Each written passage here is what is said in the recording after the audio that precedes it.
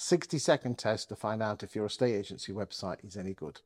Today I'm joined by Neil Whitfield, who is an estate agency marketeer. Neil, give me those quick 60-second tests.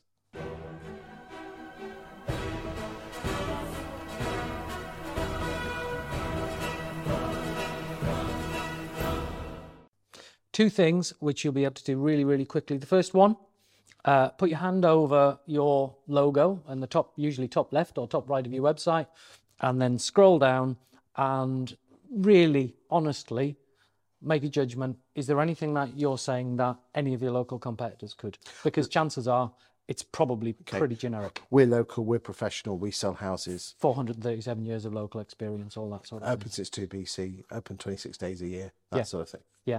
Yeah, that sort of thing. What's the second one?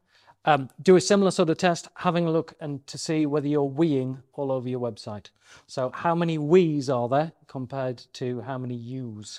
Interestingly, the Apple website, if you go and look on the iPhone, it's got lots of you's.